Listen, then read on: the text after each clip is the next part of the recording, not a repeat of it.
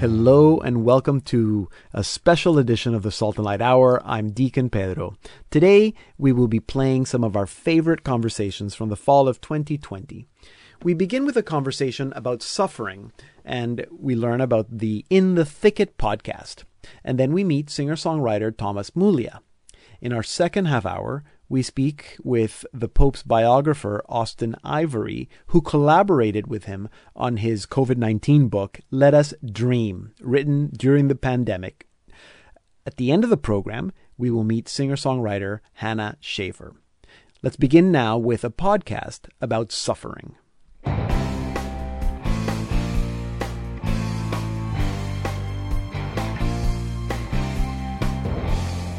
St. John of the Cross wrote, "The soul that longs for divine wisdom chooses first, and in truth, to enter the thicket of the cross." That quote is what has inspired the In the Thicket podcast, a podcast that is for those who suffer, which is everyone. In the Thicket is hosted by Rachel D'Souza, Aaron Kinsella, and Nicole Richard. They also have a secret prayer warrior who likes to remain unknown or anonymous. But all four of them are a group of friends who have supported each other through various ups and downs in life. The podcast is all about suffering. It's really a space where they can speak honestly about some of the more difficult things in life, but they do so without losing sight of hope and humor. And so to tell us more, I'm very, very, very excited to welcome Aaron, Nicole, and Rachel to the Salt and Light Hour. Welcome. Good day, sir. So fun. I don't think I've ever had three people in with me at the same time. It's very podcasty-y. Exciting. Yeah, it totally is. So why a podcast on suffering? Yeah, that's a great question.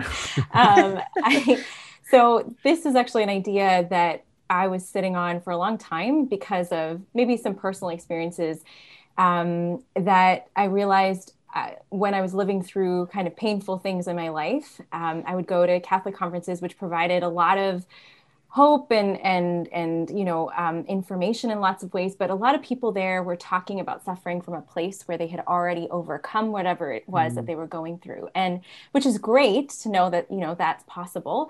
But sometimes when you're going through it, you just want to hear from somebody who is maybe also going through it or can speak into that experience in a very real way. And I couldn't find that in a lot of places, at least like an authentic sort of vulnerable expression of that. So it was sort of on my heart from my own needs. Yeah.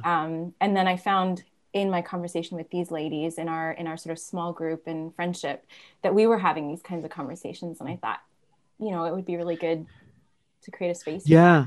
And that makes sense because maybe you can correct me if I'm wrong, but because you're the expert on suffering, can I say that? I mean, we don't look for suffering, but we know that suffering is just part of sometimes what we're called to do. I mean, Jesus himself didn't shy away from suffering. Right. And I should say that was Rachel speaking. So you might have to identify yourself because you all sound the same to me. Why St. John of the Cross? Yeah, this is a great question. So this is Aaron speaking. And actually, when we were talking about the idea for this, there was this quote that came up, this thing kind of sprung to mind for me because I've loved John of the Cross for a while. And it's the second reading on his feast day, which is December 14th.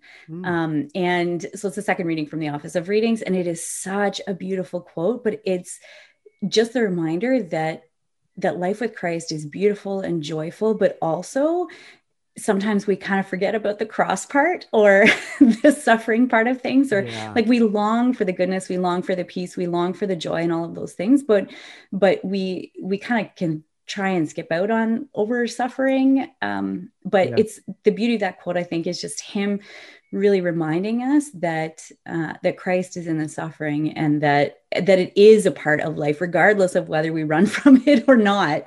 So being able to kind of look at it in a way of hope was important. Yeah. Would you say, I mean, it is a part of life. And like I said, I don't think we need to go and look for suffering, but do we need to go through the suffering?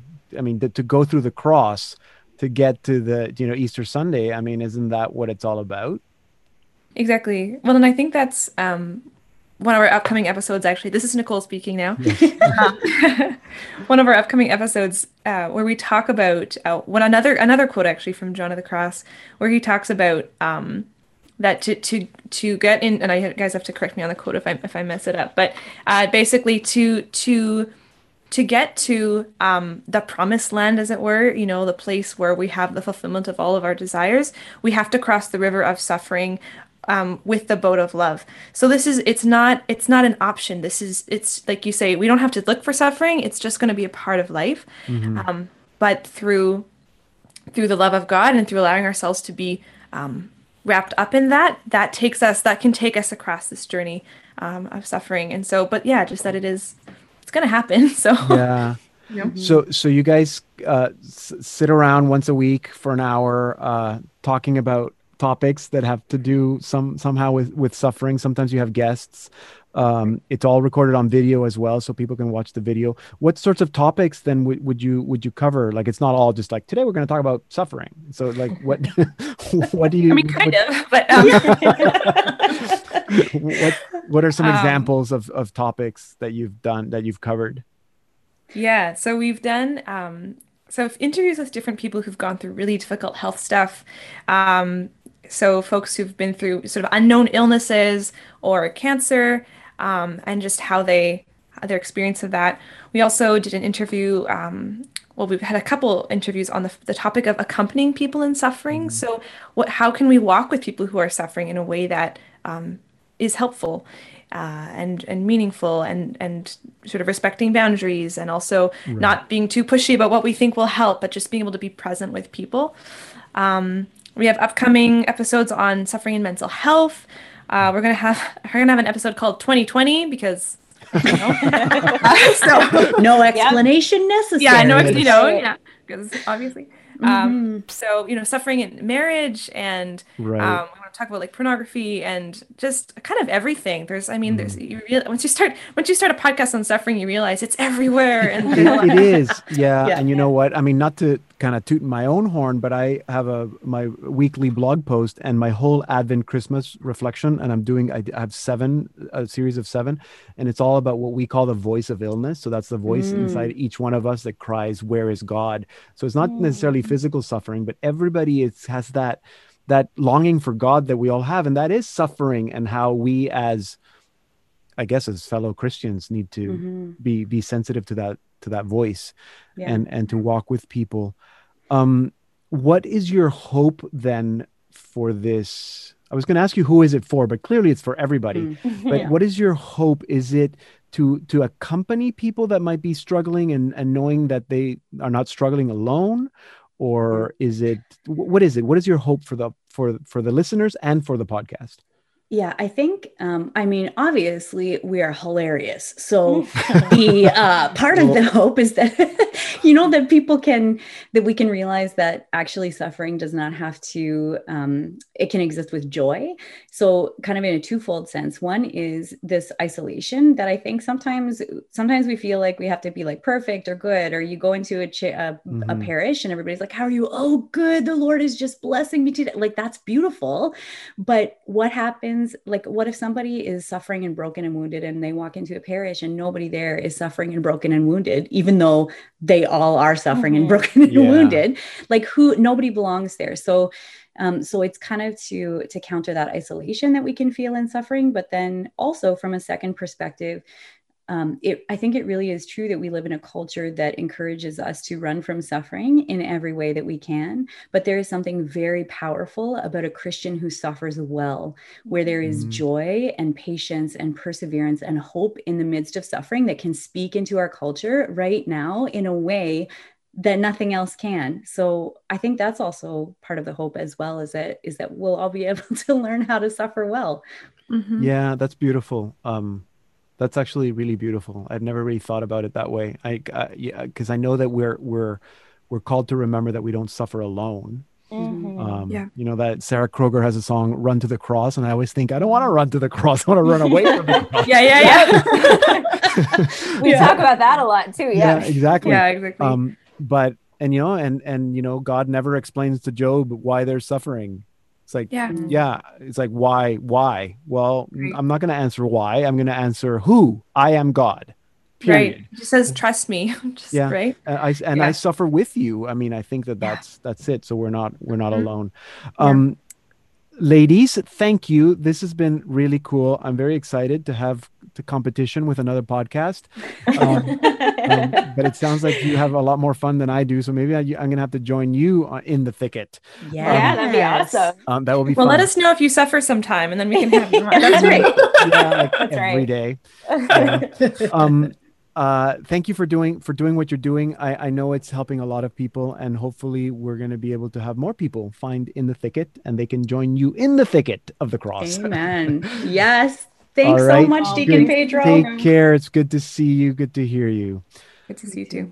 Aaron Kinsella, Rachel D'Souza, and Nicole Richard. They are the hosts of In the Thicket. You can listen to the podcast wherever you get your podcasts, and also on YouTube, as I said, because you can see all the videos. And just look for the handle at In the Thicket Podcast, and you should be able to find it there. Here now is Thomas Mulia with Litany of Humility from his album, The Return. From my desire to be loved, from my desire to be extolled, from my desire to be honored, from my desire to be praised, from my desire to be preferred to, from my desire to be consulted, from my desire to be approved. Deliver me, Jesus.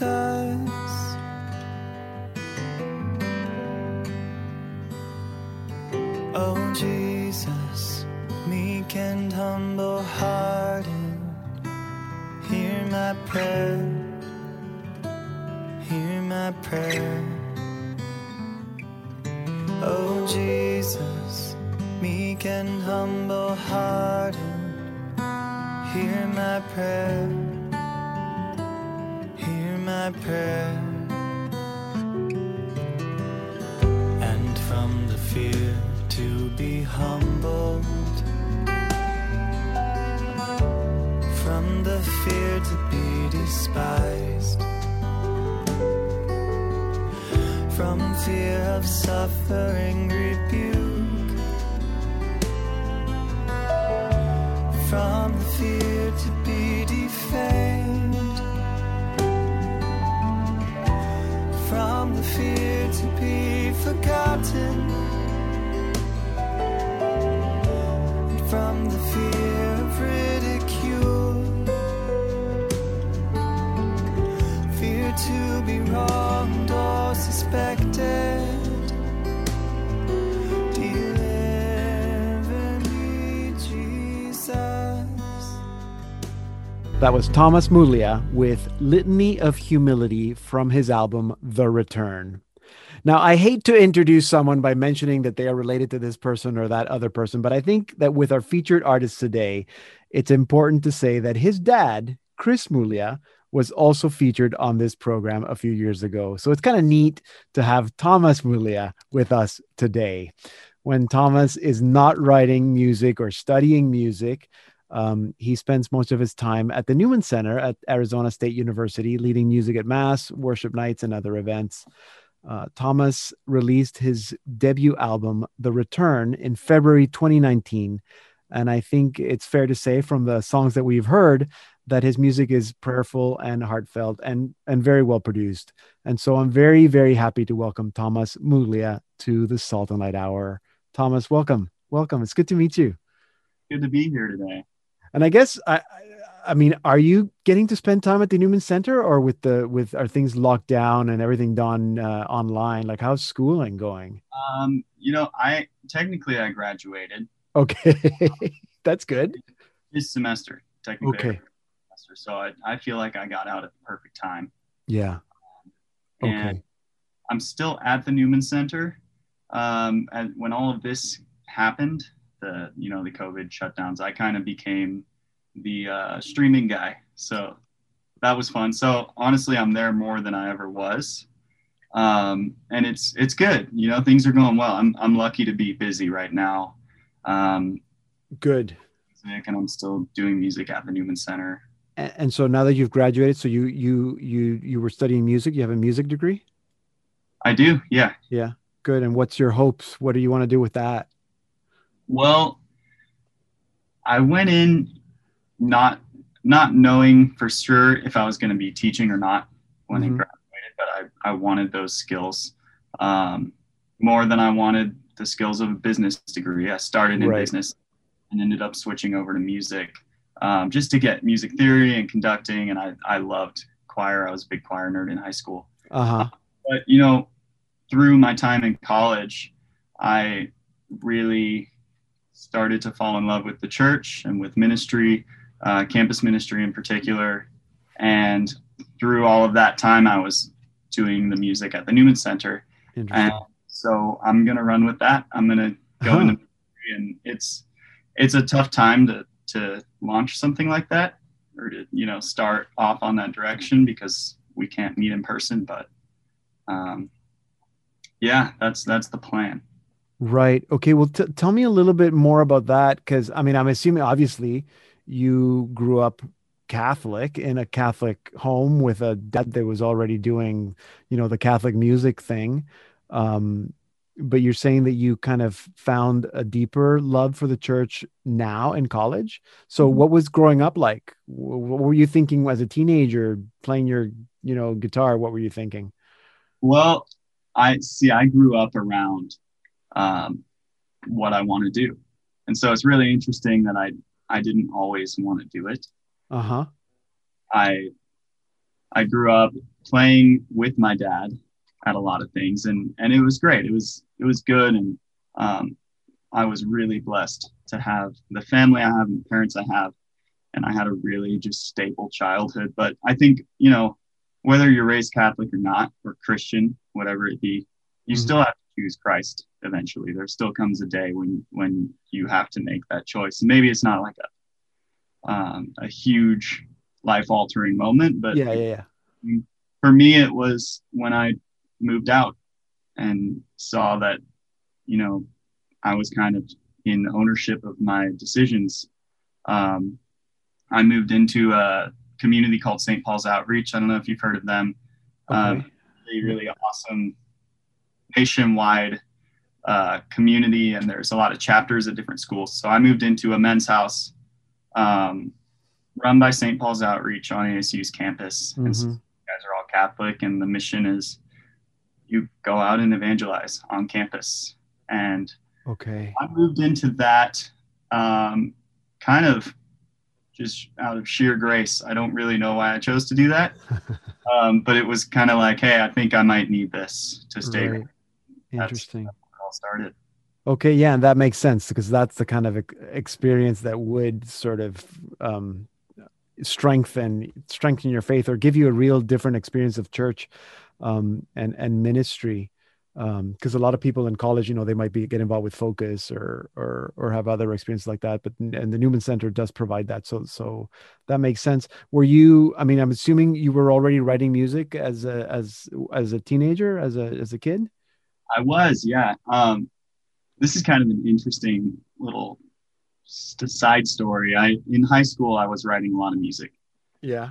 And I ended up auditioning for American Idol, and I got on the show, and there was like this little 3-week window where it kind of looked like that was what I was going to be doing. I had to like leave school for a little bit. Wow. And then, it didn't work out, but I started picking up all of these gigs around town at bars and restaurants. And so I just did the singer-songwriter thing for a while, and I wanted to write like John Mayer songs, basically. Okay. Because that was going to be my next question. What kind of music were you writing? When did you start writing music that you would call Christian music? So I started writing music. I wrote, I don't know if you can count these, but I wrote some songs with my dad when I was like I don't know, 10. Yeah. Okay. So it was kind of always there. It was always something I knew about and experimented with. I started taking it seriously in high school, and those were all pop songs, and I would perform them at the gigs. And then Yeah. In college, when I was leading music at the Newman Center, I was really interested in a certain kind of song. I was just taking notice of the stuff that I was using in the liturgy and the stuff we used for worship. And I really just came to a point where I was like, hey, I'm just going to start writing some of this stuff. So we have more options, and I can express a little bit of what the kind of music I want to hear is. Yeah. Yeah. And it's good stuff. It's the kind of music I'd like to hear too. Did you find then and when you started thinking about recording or I guess compiling what ended up becoming your first album, The Return, was that because you just had enough songs? It's like, oh, I should make an album, or were you actually consciously thinking, I'm writing music for a specific album? It kind of took that turn after I had 5 or 6 songs. I was like, hey, I can do something with this. But it started out as, in St. Paul's Outreach, it's all about community, mission, and holiness. Those are like the 3 pillars. So we do a lot of worship. It's kind of a charismatic community. We do a lot of worship within our own house. It's just the 10 of us, and we just do it. It kind of started with like, I want to write some songs that could be used for that. Mm-hmm. And granted, not all of my songs are like congregational, singable songs, but that's how it started. Was just, I want to use these to worship. Yeah. And then it eventually came to the point where I started collecting enough of them. I said, hey, I'm going to take this winter break and go record them. Not really thinking it was going to be like a CD type thing, but.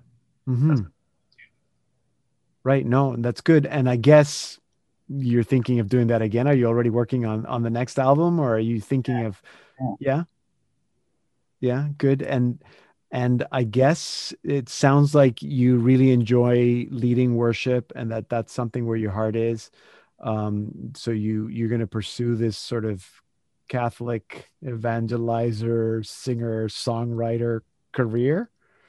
However it takes shape. I'm not quite sure yet, especially with COVID, but COVID is a very humbling thing. It is. Especially for the church. We need to still reach people, and we just can't gather. So I'm trying to, we're all trying to find new ways to do that. So right now I'm just kind of taking the time to write and pray, and I live with some guys, so it's good. Yeah, good. Sounds like it. Thomas, it's been so good to meet you. I want to thank Tom Booth for actually introducing me to you. Good old Tom Booth. But I'm also thankful to your dad. Say hello to him. Thank you for what you're doing. I look forward to hearing more music from you, because it's really good. And that we can stay in touch and see each other again. Yeah, for sure. All right. Thomas Muglia. You can learn more about him and purchase his album, The Return, at his website, thomasmuglia.com. And it's Muglia, Muglia, thomasmuglia.com. I'm going to put that link on our site so you can find it easily. Here now is Thomas Muglia with Let Us Adore Him from his album, The Return.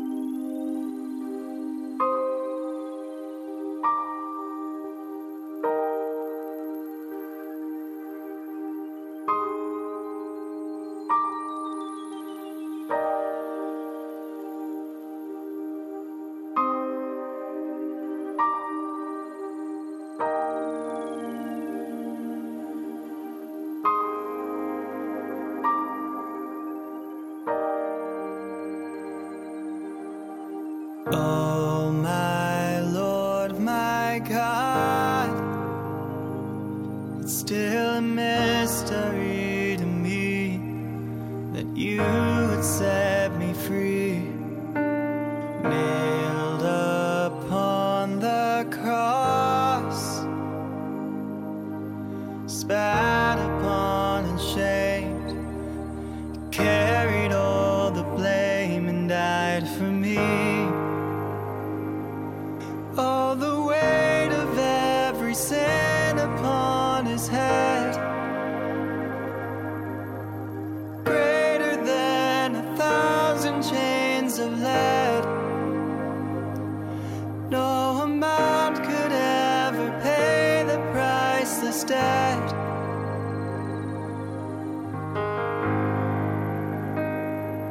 Let us sing, let us shout, adore him now. God Almighty, who bled for my sins. Let us sing, let us shout, adore him now. God Almighty, who bled for my sins. We're listening to Thomas Mulia with Let Us Adore Him from his album The Return. This is a special best of edition of the Salt and Light Hour. I'm Deacon Pedro. Check us out at slmedia.org/podcast.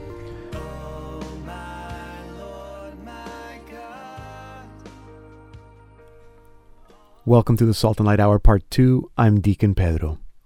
You wonder what Pope Francis was doing all summer when the world was taking a breather between the first and second waves of COVID-19? He was writing a book. In the crisis, the Pope saw many evils of our society more vividly exposed. At the same time, he saw in the resilience, generosity, and creativity of so many people the means to rescue our society, our economy, and our planet. Together with his biographer, Austen Ivory, Pope Francis outlines in his book, Let Us Dream, the way forward, the path to a better future. I have to say that I think that this is a must-read for Catholics and non-Catholics alike, for Francis lovers and haters alike. Let Us Dream is like a personal conversation with our Holy Father in which he explains what's important to him and what principles drive his papacy. To learn more, earlier this week, I spoke with Austen Ivory from his home in the UK. Austen, it's so good to have you back in the program. Welcome. Welcome to the Thanks, Pedro. Good to be back. So how did this book come about? How was it written? It really comes out of Easter and lockdown. When you remember Pope Francis appears in St. Peter's Square on March the 27th as a kind of Moses guiding us through this dark night of COVID. Yes. And then Easter, where he's really doing this very powerful stuff about where is God in it all. And the fact that he set up a post-COVID commission in the Vatican, all of this led me to believe that he was really seeing this crisis in a very, very deep way. And I felt that we needed to hear more from him and that humanity at large needed to hear from him, particularly not just, as it were, the church or people who would normally listen to the Pope. So in April, I suggested it to him and I said, how about it? And he said, yes, but I'm going to need a lot of help from you, for which I took to mean that, we weren't going to be able to sit down together. We were both in lockdown. And that, I would be involved quite a lot in the putting it together. So even though it's very much his book, it has a role from me as, if you like, of technical support. Right. So, but he's the author. He wrote it. It's his words. It's not Austen Ivory. Well, he's the author in the sense that everything in there is his. It's his ideas.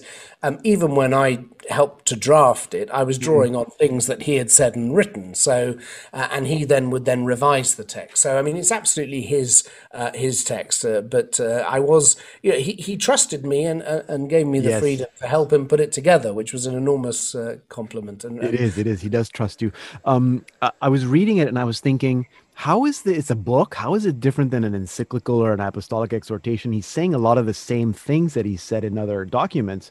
So what would you answer? How would you answer that question? How is it different? So one of the advantages of let's just call it a papal book. I mean, there really isn't a proper term for it, but it's a book that popes have done really since St. John Paul II sat down with the journalist and done a question and answer.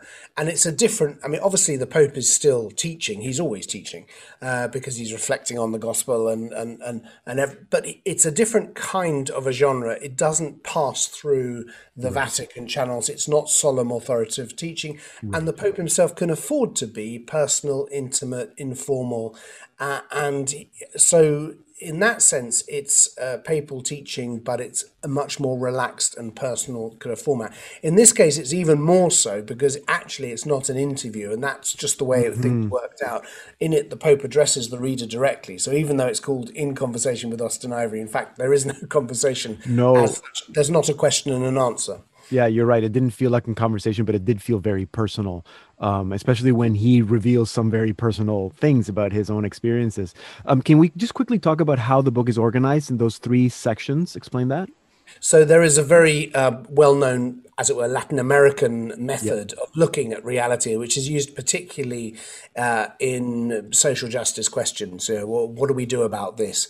So it's called See, Judge, Act, and it comes, in fact, originally from the Belgian cardinal in the 1920s, Joseph Cardijn. But Latin America has really taken it on. And Francis has kind of reformulated a bit as contemplate, discern, propose. But however you call it, it's the same idea. You begin by looking at reality with the eyes of the disciple. So you look particularly at pain and suffering, and where is God, where is Christ speaking to us from the margins.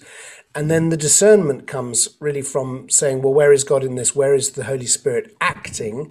And where conversely is the enemy of human nature seeking to undermine that? And then with that clarity, you can then implement proposals for action, which help to take forward, as it were, the kingdom of God. So that's the method that's often employed in Latin American church documents, which the Pope has himself employed a number of times.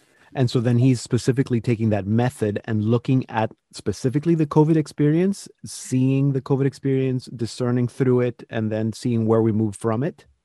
The way I put it is that COVID is the moment that he's addressing. In fact, this is the first time a pope has ever written a book in response to a crisis in humanity.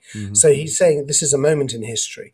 But it's not just about the COVID crisis in the sense that he sees the coronavirus crisis as revealing of all the other crises that we are also going through, that perhaps we haven't wanted to see or to speak about. Just to give you an example, the ecological crisis, the crisis in our economy with inequality, the alienation of people from politics, arms trafficking, child hunger. In other words, where the world is crying out because of the way we have organized things. The coronavirus is a clarifying moment in that it helps to reveal those things, and it also accelerates a number of changes which were already underway. Right. And it also allows us the opportunity for what he calls that stoppage, or even, I think he even says we need a jubilee. So the pandemic gives us that time to discern. He says a lot of things that he says in Laudato Si, in Querida Amazonia, and a lot of his economic ideas or ideas about the church's social teaching. But he brings up a fascinating, for me, idea that it comes from his studies on Romano Guardini about forging that unity from tension in a way that makes differences fruitful. And I think that for a lot of people, that's very difficult to understand. Can you try to explain that to us in a simple way? I think there are two areas of his thinking which I think really are deeply him, and which in this book I invited him to say, I think these are two areas where we need to hear more from you, and we need to, I'm not sure that we've ever really understood what you mean by these two things. One of them is part 3, which is his idea of what it means to have a genuine politics of the people. Oh, yes.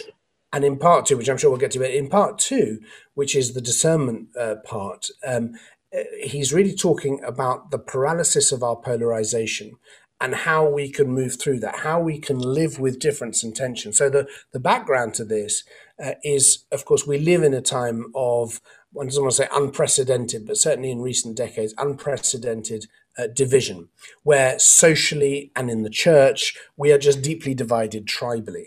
And so what I'm inviting him to do, what he's doing in the book, is drawing on his own studies of a theologian called Romano Guardini, who published quite an obscure book back in the 1920s, which became the subject of the Pope, of Jorge Mario Bergoglia's thesis. And it is actually on how we can bring tensions, what are called polar opposites, into tension with each other, hold them in tension without letting them fall into contradiction, and then somehow allow then, by holding them in tension, allow the Holy Spirit in to create a kind of a resolution of the tension, which is beyond both, but which somehow includes them.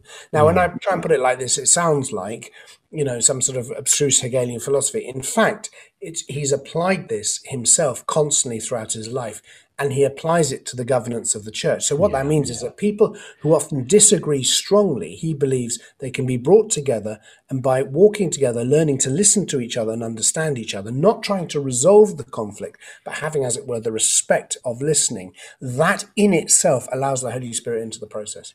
Yeah, I was going to ask you whether that if you felt that was a driving principle in his papacy. It's certainly behind the changes that he's made to the synodal process. And he talks about dialogue a lot, but this is beyond dialogue. It's sort and in fact, he says, that this is what we need to learn how to do as a church, as a society. Yes. So at the end of part 2, he then talks about how he applies this, or it has been applied in his reinvigoration of the synods in Rome. These are the meetings of bishops that take place every 2 or 3 years in Rome, where bishops of the world gather often. Now, he, as we know from this papacy, there have been a number of synods, particularly on the family and on Amazonia, which have become places of contention. In other words, there have been issues where people have radically disagreed with each other. Yes. And really what he's doing is explaining how that process, in creating that process and in bringing people together, that there is the possibility of a discernment which leads to the Holy Spirit helping to resolve the issue. But that's the kind of the good news. The bad news is that this is actually quite difficult. Yes. And he shows in what he says about the synods that actually that discernment has often not taken place. Yes. So he's really talking about something that's very different here from a parliamentary debate, right? Or a debating society where the idea is both sides, as it were, one tries to defeat the other. No. This is about helping to forge something new out of the tension that exists, but sometimes we don't succeed. Yes. Yeah. And I don't want to give the impression that the book is all about that, because there's so much more in this book. And I do encourage people. I've been telling people that this is a book that everyone should read, Catholics, non-Catholics, Francis lovers and Francis haters, because I think you'll get to understand a little better of why he does things, why he doesn't do certain things, why he has spoken about some things and why he hasn't spoken about other things. The last question I wanted to ask you, Austin. So the subtitle, Let Us Dream, the path to a better future. Is it the path to a better future? Is it a path to a better future? What is the path? Well, I mean, the path is the path of specifically in part 3, what he outlines is how we can recover our sense of dignity as a people. And when we understand, when we grasp, because this isn't an intellectual matter, when we experience a God of mercy, and we see that we are a gift to each other, that creation is a gift, that all is gift, and we start to organize our life around that principle, our society, our politics, our economics, then we can restore the dignity of the people. And we can begin to have an economy which gives people access to land, labor, and lodging, and which cares for the planet, a politics which genuinely empowers people, and so on. So I think that is the path. The path is to say, how do we put fraternity and solidarity at the heart of the way we live together, rather than the myth of self-sufficiency and an economy obsessed with growth and consumption. He sees that, I suppose, really as the key that unlocks the paths to resolving this crisis and all the other crises which it reflects. Right. And I would add, because it might seem for people hearing it that it sounds very secular, but it's not. It's very spiritual. It's not just about making the world safer, fairer, healthier, but also holier. So Austin, I'm going to thank you for having the idea and encouraging the Holy Father to put his thoughts down. If people have not read anything else Pope Francis has written, any encyclicals, you haven't read Laudato Si, it's too long, read this book, because everything is summarized in there. So again, Austin, thank you. Thank you for spending some time with us today to tell us about the book. It's been good to be with you. Thank you very much. That was a conversation I had with Austen Ivery earlier this week. Austen Ivery is the Pope's biographer, and he collaborated with Pope Francis on his latest book, Let Us Dream, The Path to a Better Future, published by Simon & Schuster. If you missed any part of this conversation or to listen to the rest of the show, just head to slmedia.org/podcast. Here now is our featured artist of the week, Hannah Schaefer, with her song Wild from her album Who I Am. You had me thinking I was on cloud 9, but no, you kept me in the dark with your white lies. No, lately I've been living inside of myself. living inside of myself. You're holding my feet to the ground, pushing and pulling me down. But nothing you do can keep me from breaking free. I hear it calling wild, wild. I hear it calling wild, wild. I feel it like the sun on my skin. I'm not afraid to take it all in. I hear it calling wild, wild, wild, wild, wild.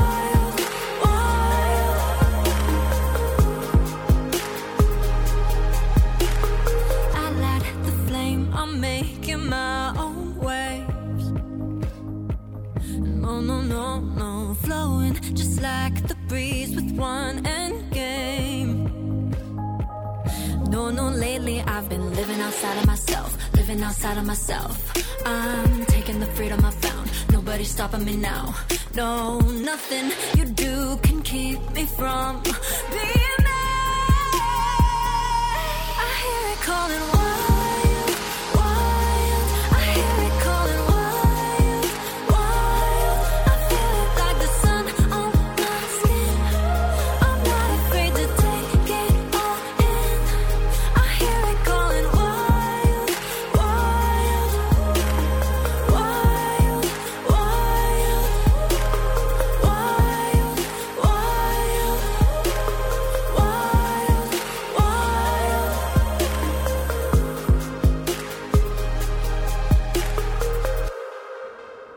That was Hannah Shaffer with Wild from her album Who I Am. From receiving the grand prize for the gospel category at the International John Lennon Songwriting Contest to opening for the likes of Matt Maher and Father Rob Gallia, Hannah Shaffer has accomplished a lot in her 24 years. She released her first full-length album, Who I Am, earlier this year, and so I am very happy to welcome Hannah Shaffer to the program. Hannah, welcome to the Salt and Light Hour. Oh, thank you so much for having me. So good to have you. I know I mentioned at the opening of the show, I mentioned that I first heard about you when we did the Be Not Afraid video. So thank you.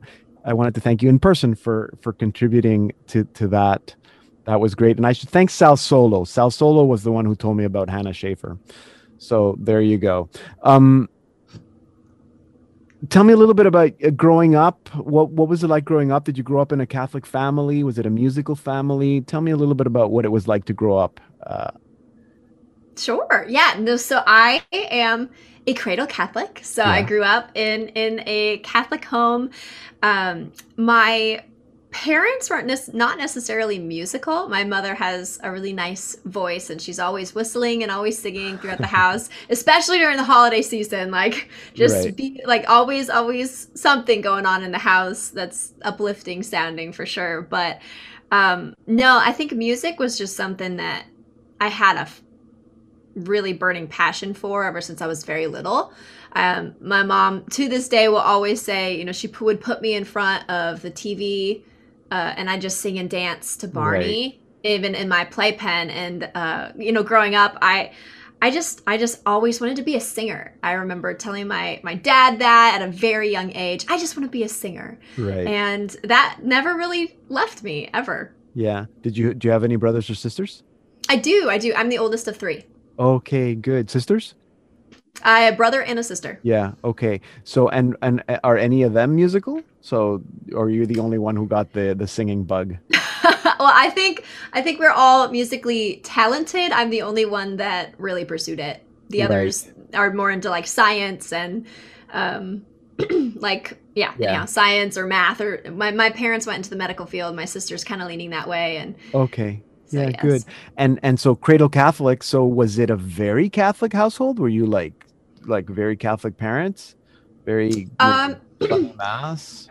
So yeah. Going to, I mean, my mother is Catholic and my father is not. Okay. But I love this. My parents made a promise to each other that like, okay, you know what, Mom, if Dad can go hunting during hunting season, like I'm in the Midwest, so it's a very common thing, and that's just how my dad kind of relaxes from the medical world and all the craziness there, but business world.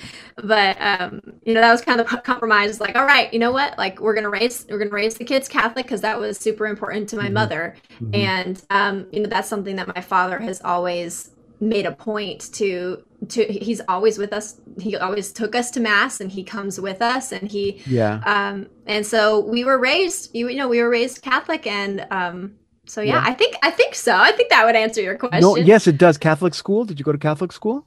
No, I went to public school. Yeah. See, I don't know. I don't know what our listeners would think, but I have a feeling that sometimes when you have a parent who is not Catholic but very supportive of the parent who is Catholic, then I think that has a deep impression on the children. Yes.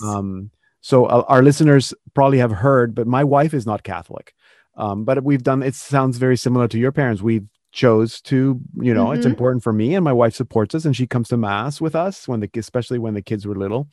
And I think that has been a different kind of witness from my children, whereas when they were little, they'd be like, well, why is mom not Catholic? Or why doesn't she become Catholic? But then it wasn't an issue because it wasn't an issue. Right. Did you have those questions growing up, wondering, like, why is dad, or was that not even cross your mind? Or did you even go through that teenage kind of years where you thought, I don't know about mass, or this doesn't make sense, or were you? So, wow. Yeah, no, I'm always very curious. I think that's just in my nature, is to always ask why. And I think that's the biggest reason why I'm still Catholic, if that answers your question, as a millennial. Yes. And as someone coming from a family where both parents were not Catholic. And I did ask, I'm like, why isn't my father Catholic? And, and that was just something that, the older I get, the more I realize that every single person is on their own spiritual journey, and that everybody has to ask different questions at different times of their life. And so, entering into high school, I always treated Jesus as my best friend. Growing up, I would literally write letters and throw them in the wind. And believe that Jesus, and now I'm like, wow, Hannah, you littered, and that's not good. But I believe that Jesus was always super close to me, and so when I entered high school, in public school, I went through a lot of really hard things as a teenager, like with bullying and depression, and just trying to understand my worth. Trying to see myself the way that Jesus saw me.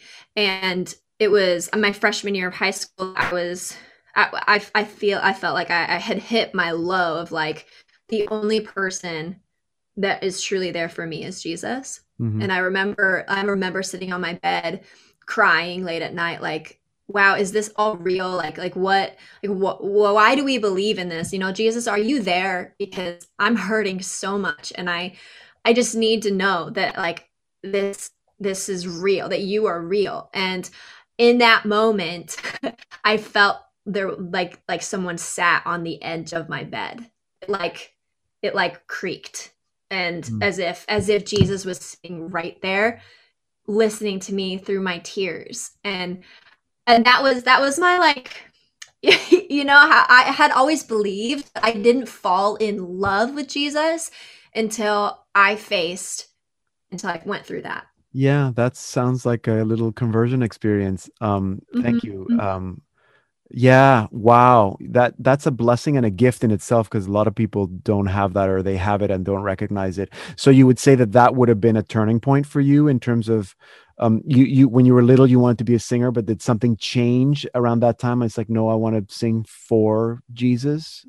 Yeah, no, because my faith was always something that I had no problem with. I never really went through this rebellion stage, in the sense of like not wanting. Yeah, because I had just always truly believed, and I know that's not everybody's case, but I had I don't know why. I guess I just did, but it was in the pain that, instead of like blaming God for my pain, I turned to him for comfort. And And so, and it was shortly after that I realized if I wanted to sing, if I had to pick a genre, like I had to stay true to my heart, and my heart belonged to Jesus. Yeah, I think that it's important to note that other than singing and songwriting, you're also a role model, and you're working with young people. Is that part, like, it all comes from the same place, you think, for you? I definitely, as the oldest, felt a lot of pressure and I still feel pressure from the world too, because I want everybody to become saints. And I can't tell you how often there's this like conviction in my heart to like want to push people to be the best versions of themselves, including myself. And I'd say I'm probably the hardest on myself. And so yeah, I think that does that answer your question? Yeah, I think it does. And because you're working, you also work. I'm presuming that in the work that you do with coaching younger people, they're not all Catholic. No, no. It's not a Catholic. It's not ministry, but it is. So, and you still want the best for them. You might not use the words saint when you're working. Right. You're still you're still a role model in that sense. Oh, definitely. I just want people to be, from my experience, is when I'm close to the Lord, there is true peace. There is happiness. And so if I could try to reflect Christ in the way that I live, in the way that I encourage, in the way that I love, not that I'm perfect, because I'm not, but I mean, we're called to try our darndest, right? Of course. So I have a passion to be an example for people, not out of pride, but out of like I can't deny my calling to take people on this journey with Christ. Like I just can't fight it. It's in my being to take people, like I want to tell everybody about Jesus. Yeah. So would you say that your music then, like we've been listening to songs from your album, Who I Am, really just the title says something a lot there. Would you think that your music is also part of that? Like you're role modeling with the music? And I know you just started you're working on a new album, and it's going to get crowdfunded through Kickstarter. So tell us a little bit about your songwriting and kind of what your hopes are for your music then. Definitely. So Who I Am was kind of like a conclusion. It's of the season where I didn't know who I was. I had been listening to the lies of Satan and like all of the world telling me I was so-and-so, but it was me accepting my identity in Christ and stepping into what it meant to live a lifestyle as a Catholic, like live the lifestyle as a Christian, and embracing that in accepting, oh wow, Jesus, if I could see myself through the eyes of Jesus, like I should be treating myself that way. And that's kind of where the album, that's why it had so much to do with identity, because for so long I had not believed that. Right. And would the next album then, do you think it's like a continuation of that, or are you like on the other side of the journey? Where's the new album going to go? It's definitely way more leaning CCM. So for anybody, contemporary Christian music, it's less streamy pop, more organic.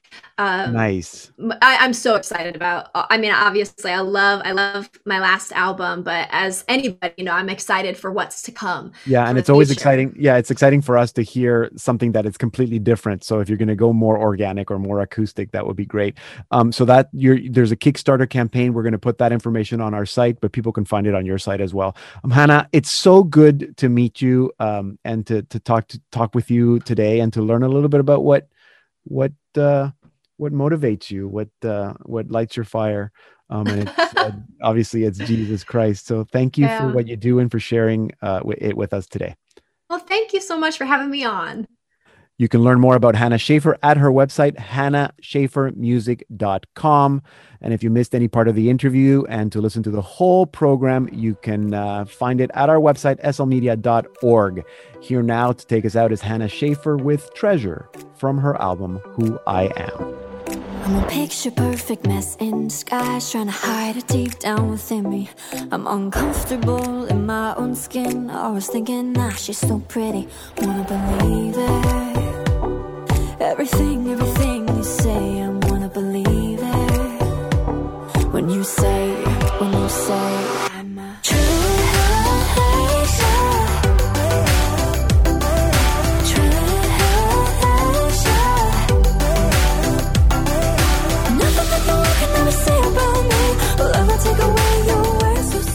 We're listening to Hannah Shaffer with Treasure from her album Who I Am. And that will take us to the end of this special best of edition of the Salt and Light Hour. Remember to check us out at slmedia.org. That's where you can listen to all our Salt and Light Hour programs and watch all our other programs. That's also where you can find out everything that you need to know about Salt and Light Media and how you can support our ministry, because we cannot do this without your financial support. I'd love to hear from you. Send me a note. Don't be shy. Pedro@slmedia.org, where you can find me also on Facebook, on Instagram, or on Twitter. I'm Deacon Pedro. Thank you for spending this time today listening to the Salt and Light Hour.